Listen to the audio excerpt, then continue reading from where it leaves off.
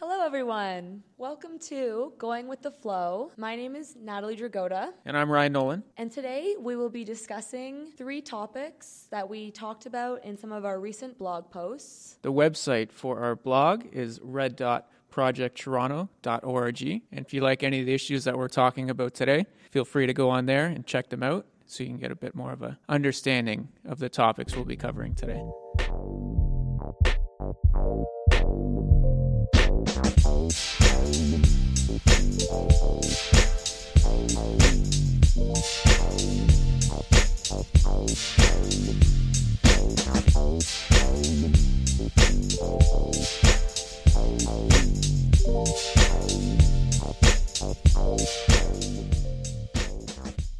So this is actually our first episode of Going with the Flow, so please bear with us as we might be a little slow. We're a little new to this. No, we're just working out the kinks. There you go. Getting our own flow, so to speak. Yes. Our episode will be bi-weekly, so it'll kind of flip-flop between Phil and Haley's podcast and then ours. So we do have some big competition to try to keep up with the topics they'll be covering, but we'll do the best that we can.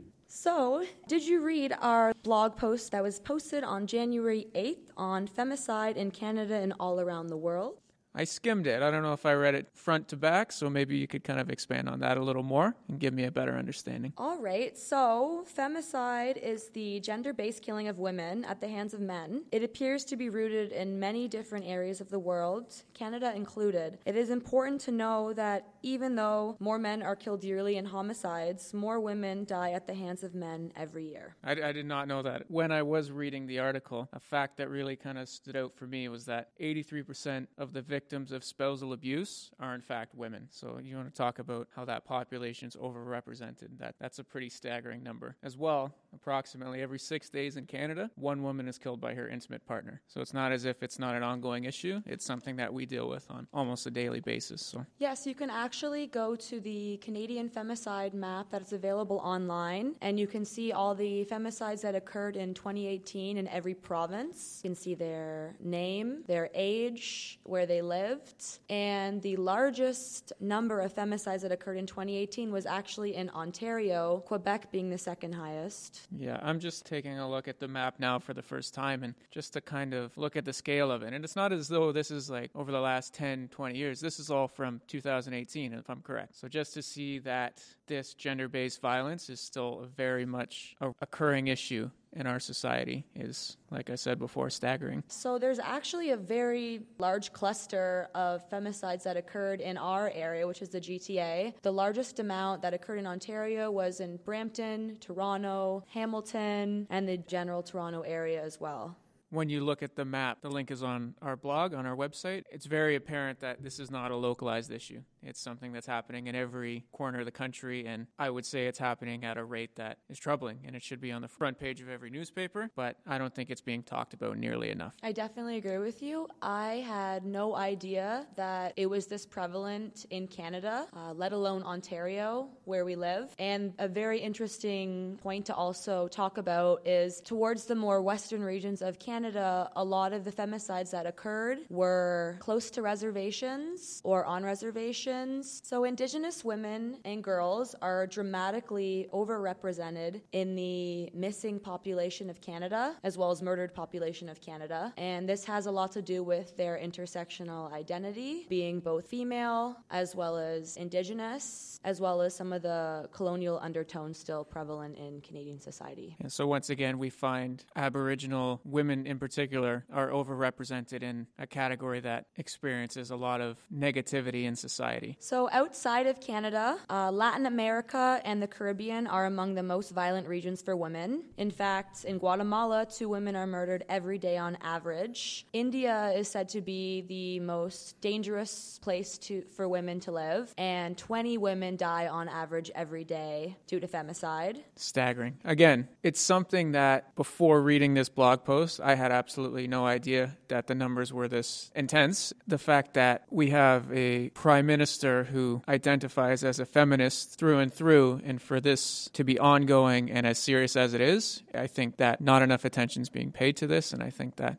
this is why it's important that we talk about these issues, talk about them so eloquently as we have been. I definitely agree with you. It also appears, another interesting thing about femicide is that it appears that different parts of the world have different driving factors for committing femicide, and that gender-based violence and inequality is rooted in all areas of the world. So driving factors for femicide: honor-based killing, dowry killing, intimate partner violence, and the list goes on. So women who experience violence in certain parts of the world based on one part of their identity may not experience it on another. Again, it kind of speaks to the complexity of intersecting identities and what more we could be doing to combat this issue. Yeah, there is no singular experience of femicide. It's experienced in all different ways all around the world, and it's important to understand the different ways that it's expressed. While we're focusing on some of the more serious sides of gender-based violence and gender inequality, I think it's important that we kind of discuss not only why this is occurring and what roots in society are causing it to happen. So I think this would be a good time for us to roll on to our next topic, which is gender inequality based as well. So that brings us to our next topic, which was based on the blog post that was posted on the red.projecttoronto.org.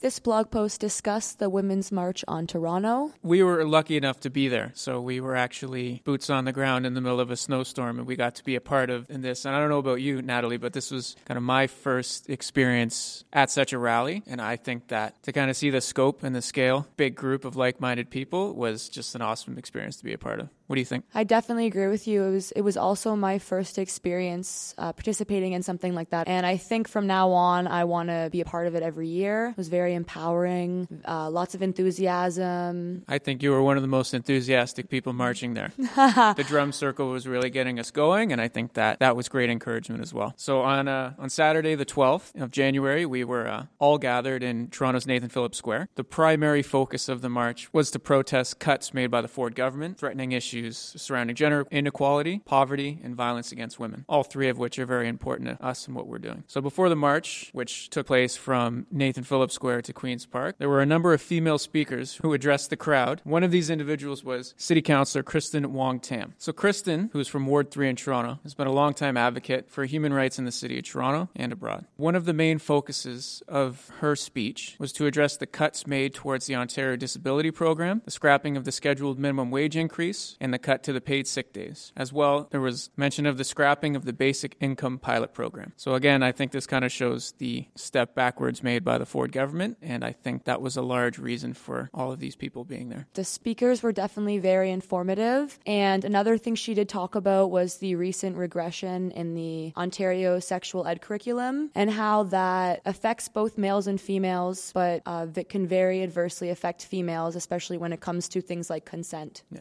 Now, correct me if I'm wrong, but are we not reverting to a similar curriculum from the year 1998? Unfortunately, yes. Unless we're Marty McFly, we're moving backwards in time as opposed to forward. Yes.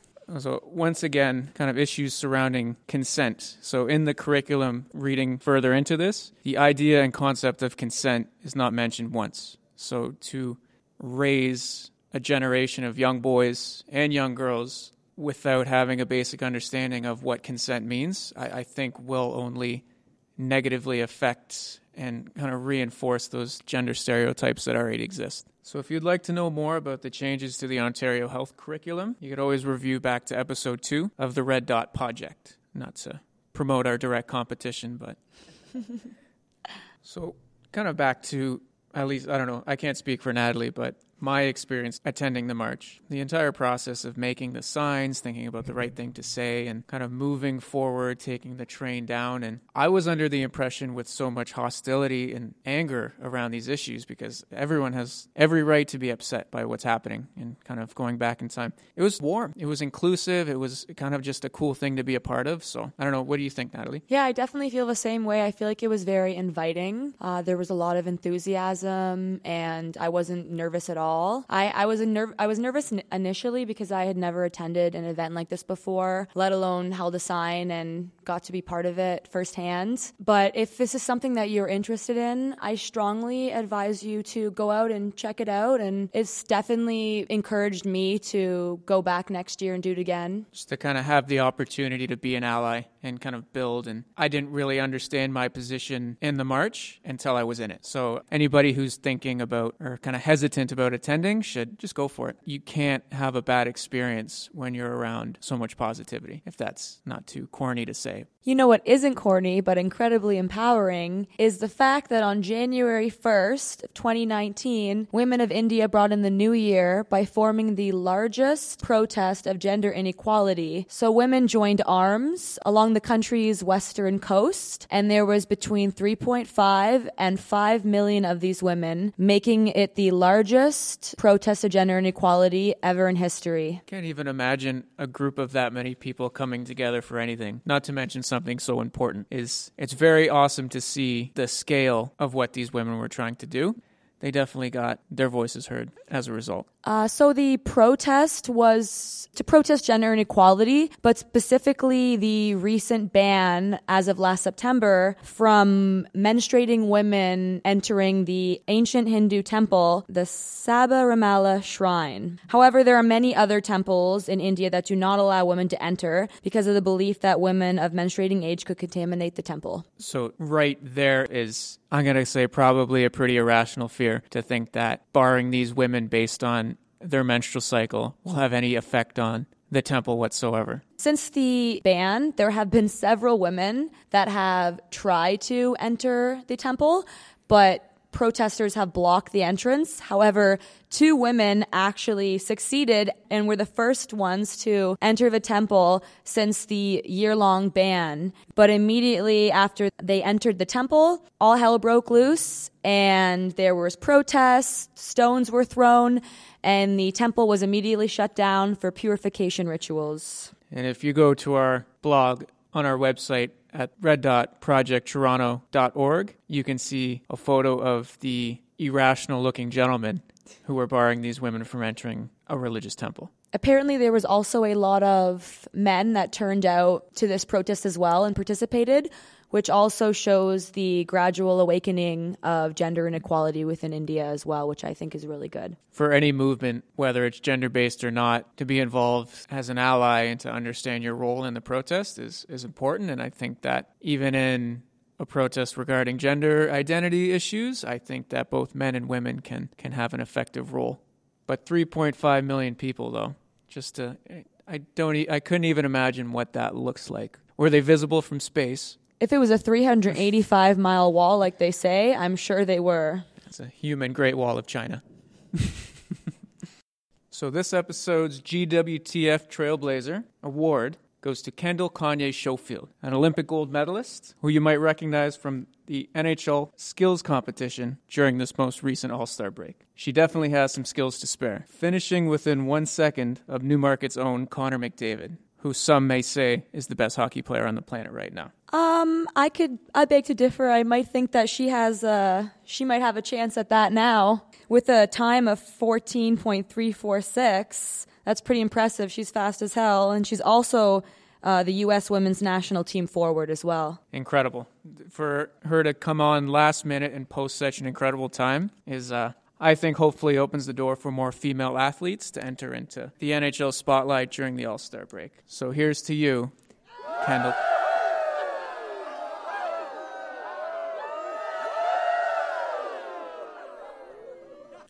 Oh, look at the time.